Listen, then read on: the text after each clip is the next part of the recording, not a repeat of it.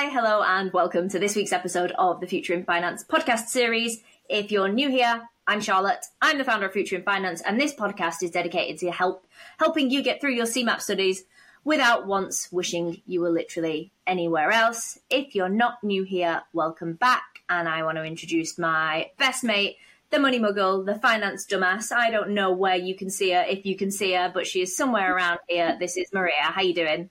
Not too bad, thank you. How are you today? Really good, thank you. You'll be thrilled to know that this week's topic is a corker. It's not. It's beige, so we're going to make it as least beige as possible. Less beige. We're covering topic 16 this week, so it's key legal I put my teeth back in. Key legal concepts is what we're covering this week. Ooh. Yeah, so what am I going to say next? What do we usually say next? What's been going on this week? Oh, yeah. So what's been going on this week in Future in Finance world? Lots of things. First of all, if anybody has heard of the Mortgage Advisor event, there's one in Manchester, there's one in Glasgow, there's one in London.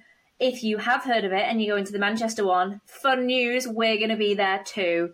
We're going to have some free stuff. We're going to have some chats. We didn't get a stand because it was way too last minute for us to realise what we needed for a stand, but we are going to be kicking about answering all of your CMAP questions. So hopefully we will get to see some of you guys there.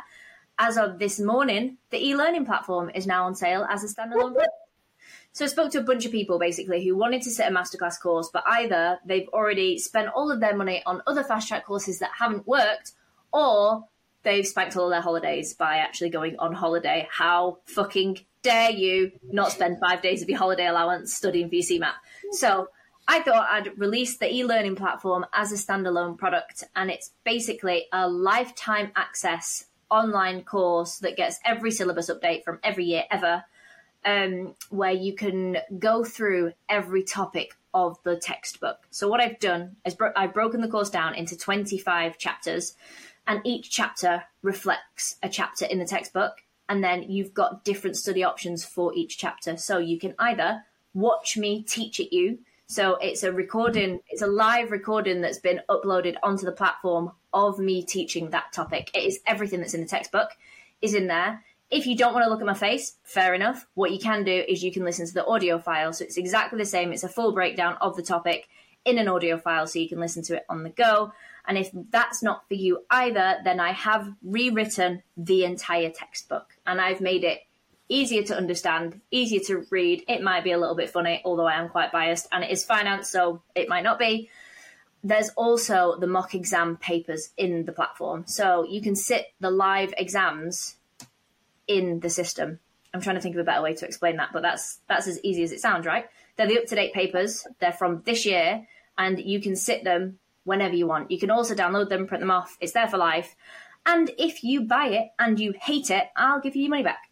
That's how confident I am that this product is well good, is that I'm anticipating nobody to come back and be like, actually, that was a complete fucking waste of £130. I want a refund. You can have your money back because you got terrible taste. So it's £130 as of right now. The course is still being built. So it means I go in every day. I upload new files. I edit the text. I upload the mock exams. There's something new going on every day with it, and that's why it's at £130. When it's finished, which is going to be around about the week of the 20th of September, it's going to be up to full price, which will be £218. You still get the lifetime access, so if you buy it now, you've just got yourself a bargain, and you keep it forever. And yeah, there's the money-back guarantee, so that's dead simple. What else have we got going on? The masterclass courses are... The first course is sold out, but I think that was sold out from last week anyway. I've still got the other 2 courses left available to book. I haven't really had a chance to advertise those too much just because I've been building the course itself. So I will come on to that at a later date. But I think that's everything from us on this end. Update. I can't think of anything else. So I guess that brings us nicely on to doing our favourite part of the podcast, Maria, if you will. Cue intro music.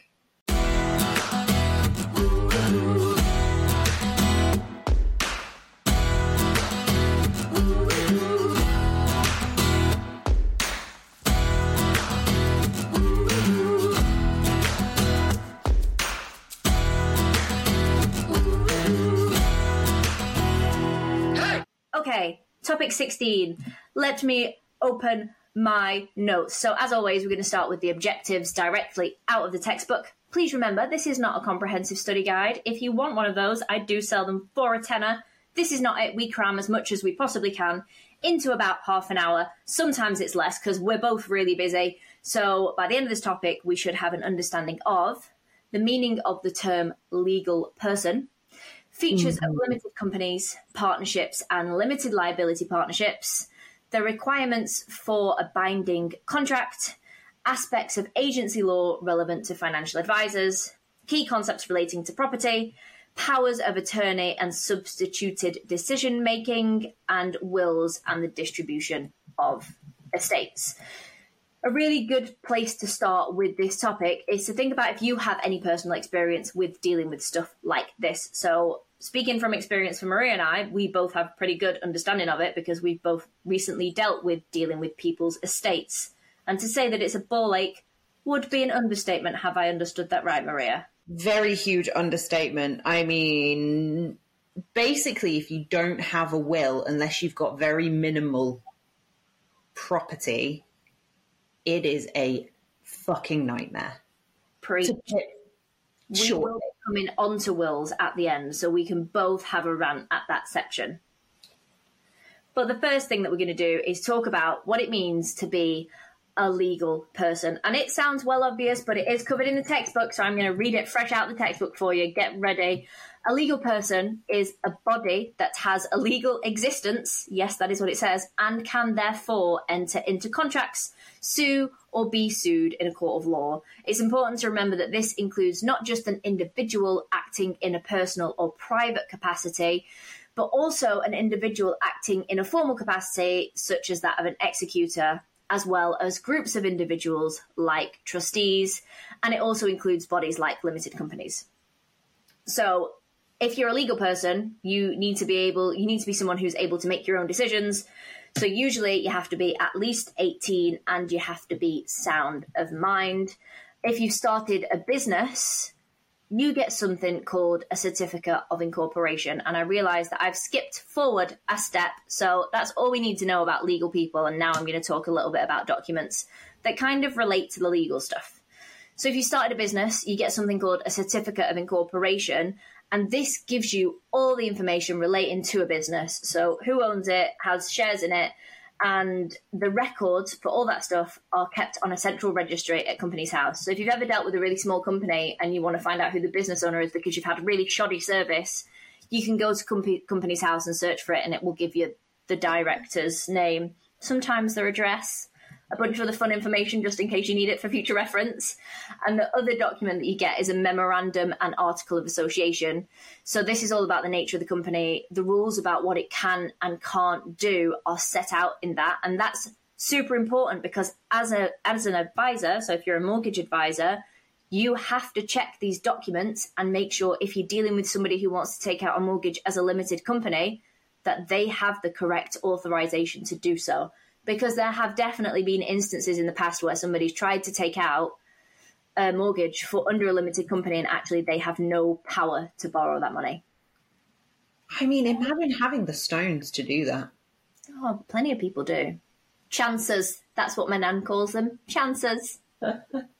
So if you were to borrow money as a limited liability company, a shareholder or you is not responsible for the debt, so it's actually well attractive to get a mortgage out that way. The most that you could lose if the company was to go under or become insolvent would be whatever you've invested in shares, so the debt is held against the company, not against you as a person.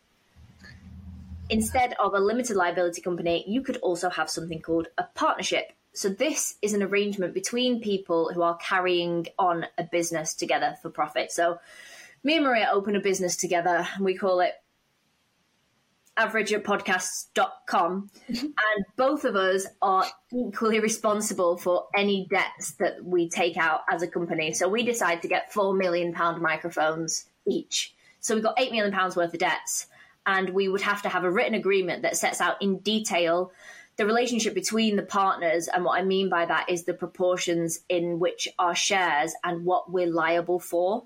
So if I say, okay, cool, we're going to take out this debt, but Maria, I want you to be liable for 80% of it, she's probably going to say no. but it's all laid out in the written agreement, and it's really important that they have one in place.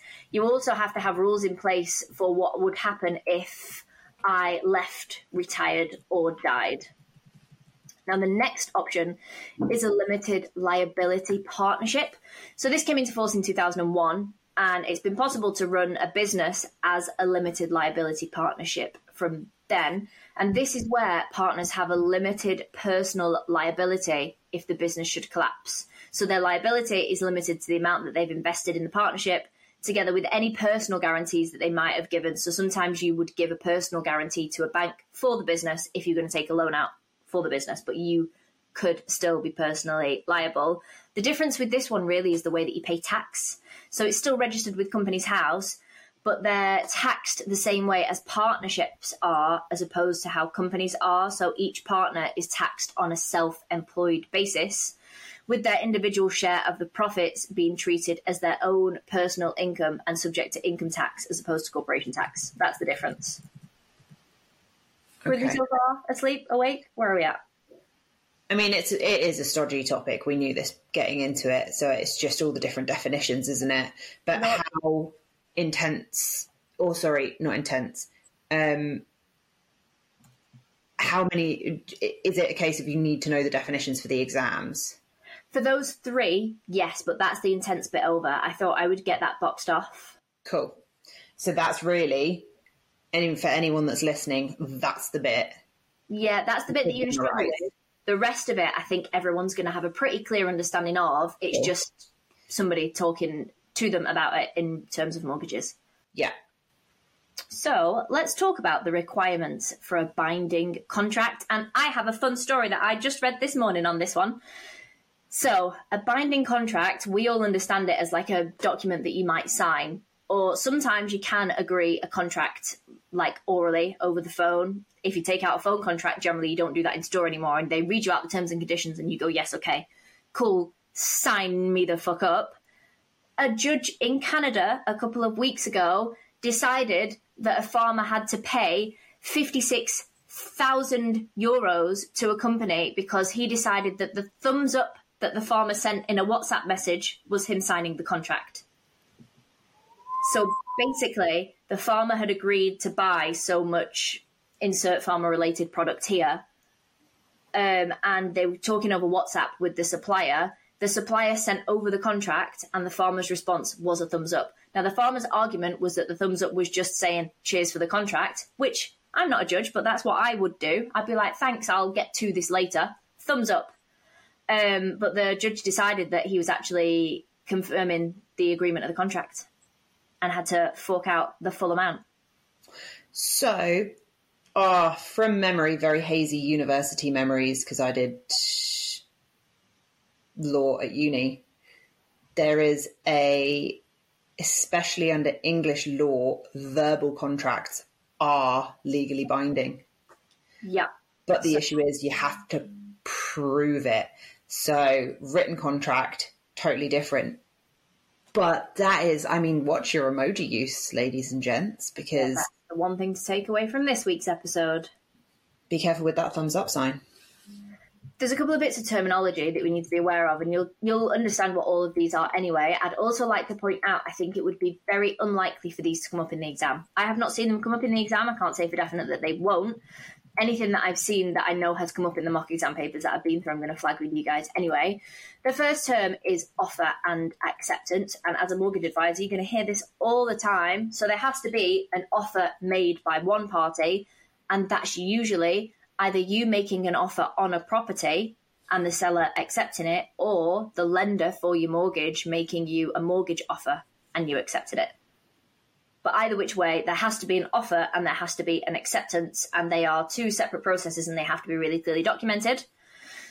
There's consideration. So this is the subject of the contract, and it's basically the promise to pay is valid consideration. That's all that means. So the subject of the contract must be matched by a consideration, which is usually the payment of money. Cool. There's capacity to contract. So both parties have to have legal power or legal capacity to enter into contracts. So certain parties have only limited powers to enter into contracts, like those under the age of 18. Somebody who might not have mental capacity probably wouldn't be able to enter into a contract. But for financial institutions like insurance companies, their capacity to contract depends on being authorised by the correct regulator. So it's usually the Financial Conduct Authority or the Prudential Regulation Authority. You've got the contract terms, which is exactly as it sounds. It's the terms and conditions of the contract that nobody ever reads, but everyone really should.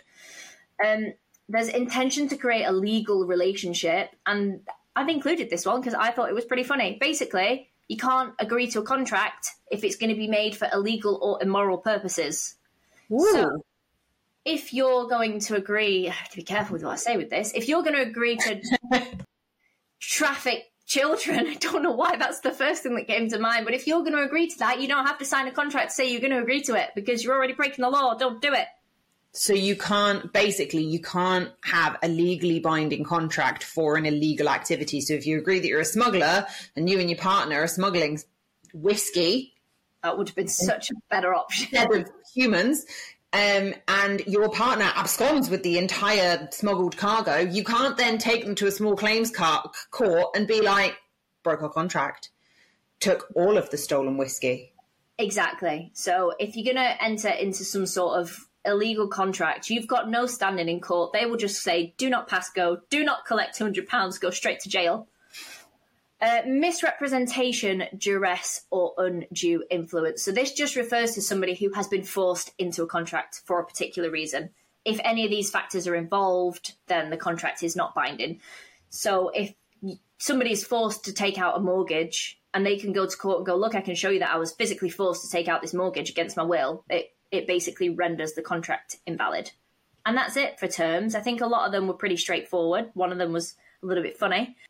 We need to cover insurance contracts for a little bit, and it's just because there was this wild thing with critical illness cover for a while where people were taking out critical illness cover, and when they went through the process of taking out critical illness cover, I don't know if you've ever done this, but what they do is they ask you questions about your health. So they'll go, have you ever had any of these, insert 20 really serious conditions here? Have your parents or grandparents ever had any of these really serious hereditary conditions? Yeah. Have you seen a doctor in the last year for anything serious? Like, they try and cover all of the bases without going through a complete medical history. This never used to be the case. So before the year 2000, they could ask really limited questions or really specific questions. So they could literally ask a question when they were figuring out whether they wanted to give you critical illness cover that said, have you ever been to the doctor? And if you answered yes, you had to tell them why. So there was this ridiculous expectation that somebody would just be able to reel off every time that they've been to the doctor for the last 32 years and exactly what it was for. And that was totally fine. But because they would have said, well, yes, you know, for headaches, and then I broke my foot, and they didn't declare anything else, insurance companies, if somebody was diagnosed with cancer of the foot, they were saying, well, you didn't tell us about the time you broke your foot 3 years ago. The two things are clearly not related, but insurance companies were rejecting claims based on that kind of ridiculous information. So now, if you ever take out any kind of insurance like that, there is a really stringent process. They ask you lots of questions, and they have to say, look, answer the questions as best you can. They will always ask for a copy of your medical records. But what happened with those claims is the financial ombudsman basically voted in favour of the policyholders, and the insurance companies had to found out because their rejections were unreasonable. Yeah. So this led to the Consumer Insurance Act, came into force in 2013. So we were originally made aware of it in the year 2000, and then the new act came into force as of 2013. You do not need to remember those dates for the purposes of your exam. The last thing on that one, in the case of deliberate or reckless misrepresentation, the insurer can reject the claim completely. So if you've blatantly lied, or if you have said, do you do any extreme sports? And you've gone, no, nothing. And then you have to claim because you've broken both your legs. Skydiving. Oh, yeah, there we go. Skydiving. They're not going to pay out because you lied. Remedies for a breach of contract. So a breach of contract is something that happens when one of the two agreeing parties fails to perform its side of the contract. So Maria and I enter into a contract that she's going to dog sit for me every Wednesday till the end of time. And we sign the contract, and then Maria decides that actually it's not going to work for her anymore. There are a couple of things that I can do to remedy it, I guess. I don't think that's the right word in this instance, but it's the one that I'm going to use. So the most common one that you will definitely all have heard of is damages. So you can claim for damages. The injured party, which is the legal term, seeks to obtain financial compensation for their loss. And the idea is that it would try and put them in as better position financially as insofar as it's possible to do so with money. Best example that I can think of this, and it's a very heavily covered in the media example, Maria, do you know about the Wagatha Christie thing? No, I don't think I do. Oh, this is because you don't get Sun newspaper pop-ups on your laptop. That's why. So, I don't know the ins and outs, but I'm going to give you the Spark Notes version. Colleen Rooney, as in footballer's wife, and Rebecca Vardy, who I believe is another footballer's wife. I do know this. Colleen sued Rebecca for damages because Rebecca sold pictures from her private Instagram account to the papers. That is as best as I could bother to read or understand. And it was a huge, massive deal. I believe that Colleen Rooney won, and there's going to be a Netflix series on it or something. But that is suing for damages. That is basically saying, you know, I've been financially detrimented by this because for whatever reason, she could have sold them herself and she could have made a bunch of money. But Rebecca Vardy did it herself. So it went to court and the judge voted in favour of Colleen. Query, is that contract? Oh, as in, did they have a legal contract? No, they had no legal contract, but that was just the best example that I could give of suing for damages. If you have a better one, then please insert example here. There was. Now, I could have dreamt this because we had a discussion a couple of days ago where I was like, oh, this thing happened, and we had a whole discussion, and you were like, no, dude, that you dreamt that. And I dreamt a whole scenario, so this could be one of those. But I'm fairly sure a couple of years ago, NCP car parks were involved in quite a big contract law court case. And let me get this right. So when you park on private property, like in an NCP car park, you are entering into a contract because it is implied that by parking on that property where there is signage, that sign represents a contract. By parking, you have implicitly agreed to the terms and conditions in the contract, which are stated on the sign, which is you will pay for the amount of time you need to park on that property. Now, if, like me, you've ever overstayed your welcome, you get a really nice threaty letter through the post telling you they're going to sue the pants off you. You have so many days to pay the fine, and if you pay it within so many fewer days, it's half price off and whatever it is. Now, these are, let me be clear, this is private property. This isn't like Bury Council have fined you for parking on double yellows because that's legal. That's road law. Yeah. So this is private contract law. Those threatening letters, terrifying. I've paid my fair share of them. And they come looking very official and very threatening, and you go, oh my God, I'm going to get sued. Interestingly, that is contract law. So they have there's no criminal charge attached to this, what do you call it? Not crime, because it's not a crime, this breach of contract law. So they basically did this to a guy who happens to be, as I understood it, a QC. So he was a barrister. And he basically went, do you know what? I'm not having this because you're a bunch of insert insult here. And he went, cool, we'll go to court then, toe to toe. Let's go to court. And 9 times out of 10, companies bank on you not taking them to court because it's very, very expensive. But this guy's like, oh, all the training, I'm a barrister. I don't need to pay for legal representation. I am the representation. Basically, he proved, because I think they were trying to charge him like £185 fine. Now, that might be it was under 200, but it was top end. And basically, he proved that even if someone paid the maximum amount for that parking space for I think it was 4 hours over the time he'd paid for. His point was, even if they'd had a turnover every half hour and each of those people had paid for the hour, they still would only have made something like 50 quid. Yeah. So his argument was the £185 charge or fine they were trying to issue was not a reasonable repayment of the damages they had incurred by him not paying for the 4 hours. Oh, that's a good example. So his argument was, I should repay you. That's the legal right thing to do because I breached the contract, which was I didn't pay for the amount of time occupied the parking space. But putting the screws on and charging me £185 because I didn't pay within 14 days is absolute horseshit and I'm not having it.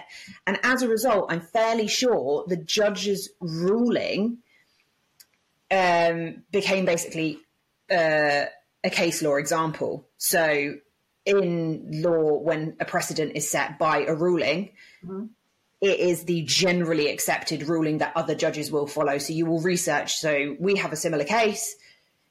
This case is similar to ours. The judge ruled in this way. So this judge will take that ruling as the precedent. So I think NCP downgraded their fine, their maximum fine. And I think it's only like 80, I say only, it's like 85 quid. No way. Yeah. I have a fun NCP story for you that is well relevant. But before that, I'm going to have to take a minute to move my desk because I don't know if you can see the blinding sun I'm sat in, but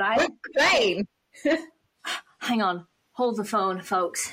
Okay, we're back in action. So my other half is currently going to court with NCP because they have ticketed him for driving into the Cardiff NCP and paying for 2 hours. However, 2 hours later, he drove out of the Edinburgh NCP, according to the NCP cameras. So not only is it a physical impossibility for you to drive from Cardiff to Edinburgh in under 7 hours, they think that he managed to get inside the Edinburgh NCP without even turning up on the camera. He drove in at Cardiff, got into his portal, drove out in Edinburgh 2 hours later. He paid for the 2 hours anyway. So why are they phoning him? What are they phoning him for? Because he didn't pay for the Edinburgh one. He only paid for the one that he checked in at. Basically, there's just been a monumental fuck-up on the cameras or the registration or the dates or something, and he's rang numerous people at NCP and is like, put it into Google Maps, put Cardiff and Edinburgh in and figure it out. It is not physically possible. And they're like, yeah, cool, so your court date is going to be here and we'll just see you then. I'm going to attend that court case and update everybody when I have a better update. I'm also going to attend because I'm fairly sure you can sit in the gallery. I'm going to bring popcorn. You are welcome for that. Yes. Okay, we massively segued, so let's jump back in to... No, don't apologise. That was a delightful insight into everything NCP, and you gave a way better example for damages. So what is the law of agency? An agent is a person who acts on behalf of another, who is called the principal. So 2 examples here. You've got mortgage advisors or you've got estate agents. So a mortgage advisor would act on behalf of their client looking for a mortgage. So the customer is the principal and the agent is the mortgage advisor in this instance. With the estate agent example, exactly the same. The estate agent is the agent and the person who is selling a property is the principal. One thing that I have absolutely definitely seen come up in all the mock exam papers, so pay attention, turn up your volume, put your glasses on, whatever your focus thing is.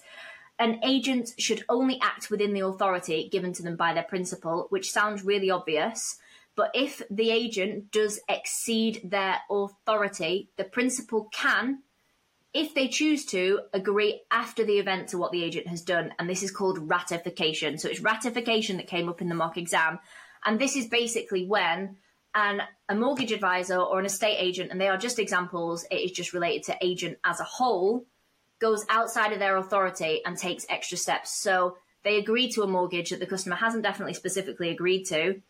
The customer can, after the event, agree to it, and that's called ratification. Or the estate agent could accept an offer that they're pretty sure the customer is going to accept anyway. But if the customer does accept after the event, it's ratification. Right. I'm with you. Perfect. And then in relation to property and property ownership, we need to know about joint tenants and tenants in common. So this isn't just in reference to rental properties. This is, you are classed as a tenant if you own a property while you've got a mortgage on it.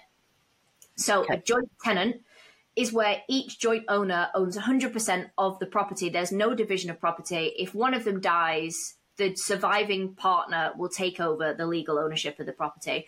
So Maria and I buy a house together as joint tenants. If she pops it, I would get the property. If I pop it, she would get the property. That's just how it works. Even if I've got a will in place that says I'm leaving all my stuff to the dog, Maria would still get that property because we are joint tenants. The second option is tenants in common, and this is where you own a percentage. So if it's just two people in this example, I would own 50% of the house, Maria would own 50% of the house. If I were to die unexpectedly and I have a will that leaves everything to Fox, she would inherit 50% of that property, even if Maria still lived there. So the best example that I can give to you as situations where this might happen is my mum's house was left to me and my sister, and we have decided to become tenants in common on that property, on the legal deeds. So if anything happens to me, my half of this house will be left to my daughter. If anything happens to my sister, her half of the house will be left to her daughter. We don't automatically just get each other's share. Does that make sense? Yes, it does, because my sister and I are about to do exactly the same thing, but we're going the other way because we don't have any dependents. We're it. So if I died, I would want her to have 100% of it. If she died, she'd want me to have 100% of it. So it's two. There we go. So there's an example of joint tenants and tenants in common. I would go over that again if you're not sure which one's which, because that is very likely to come up in your exam as well. We need to talk about power of attorney, and I'm very conscious of our time today, so we're going to fire through these last bits and I'll crop out what we can't keep. So an attorney is somebody who is given the legal responsibility to act on behalf of somebody else. So the best example that I can give is a person who is currently in really good health and is concerned about how their affairs might run if they get really old and they get dementia. They can put a power of attorney in place to look after their stuff if they no longer have mental capacity to do so.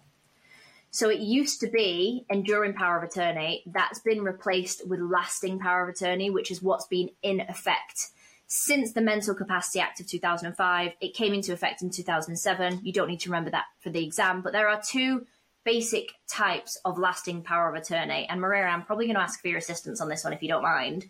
So as far as I understand it from the textbook, you have the health and welfare side of things. So this gives the attorney power to make decisions over things like medical care or potentially moving into residential care. It can only be made once that person can't make the decision for themselves. Have I got that right? Yeah, that is correct. So I was joint power of attorney for both health and finance for my grandfather with my dad. And he suffered with Alzheimer's. So we got to a point where his decision-making ability was still there, but legally he could not do it by himself. The legal definition of his capacity to make a decision was he basically did not have the ability, as far as the law was concerned, to make decisions in his best interests. So he could be very, very easily taken advantage or led astray by someone who didn't have the best intentions, which is why we put power of attorney in place. So we made decisions for him for his well-being. So when we went into hospital, one of us had to be there because he had power of attorney noted down on his medical records. So legally,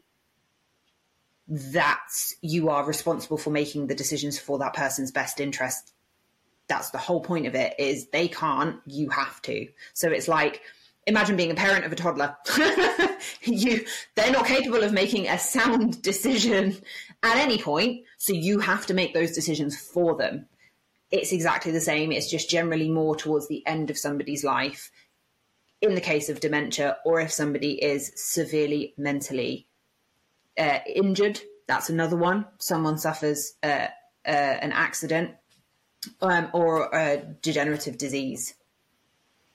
Yeah, so we're going to loop round into something that's related to that in just a second.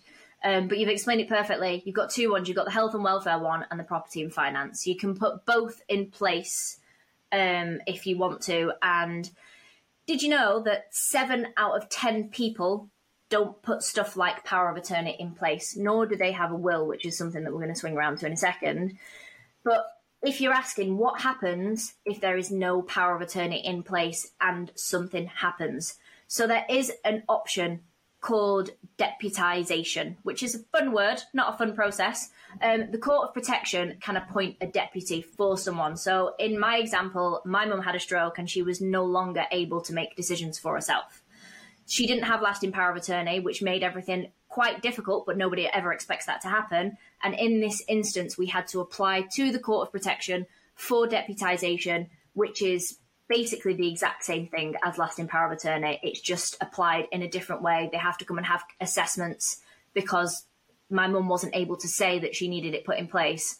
People had to come, there had to be a medical professional there. There had to be somebody from the court there to say, yeah, it's quite clear that this person does need a deputy. Yeah. Which brings us on to will. So as I've said, 7 out of 10 people die what's called intestate. And that means that they die without leaving a valid will. You might wonder why this is important to you. As a mortgage advisor or as a protection advisor, you should be having these conversations. So writing a will is the first step in gaining control over an estate. It's therefore a really important part of financial planning, and it's important that your customers understand the benefits of a will. This might be why you see so many life insurance companies that are like, if you take out a policy with us today, we'll send you a free will kit, because it's really important and people just don't think that they need to do it. If you don't have a will, as I said, you die intestate, and then there are a bunch of different things that you have to do to be able to manage somebody's estate. It has to involve a solicitor. I mean, most people use a solicitor regardless, once they die anyway. And I think that actually is going to bring us to the end of today. I don't think we've got time for, we definitely don't have time for anything else. Like I said, this is not a comprehensive study guide. If you want one, you can buy them from just a tenner from the website, which is cmap.com. We have this podcast that drops every Wednesday. I've got Instagram, which is at Future in Finance, the YouTube channel, which is the same, TikTok, which is at Future in Finance UK. There's the Sunday Study Edit, which you can sign up to on the website. And there's also LinkedIn. You can get in touch with me. However, every week you send me messages and you're like, I've just found your podcast and I love it. And honestly, I cry on the inside a little bit every time that happens. So please keep doing it. Please keep liking, rating, subscribing, however you're listening to this or watching this. We can't wait to catch you next week. And that's all from us. Cue outro music.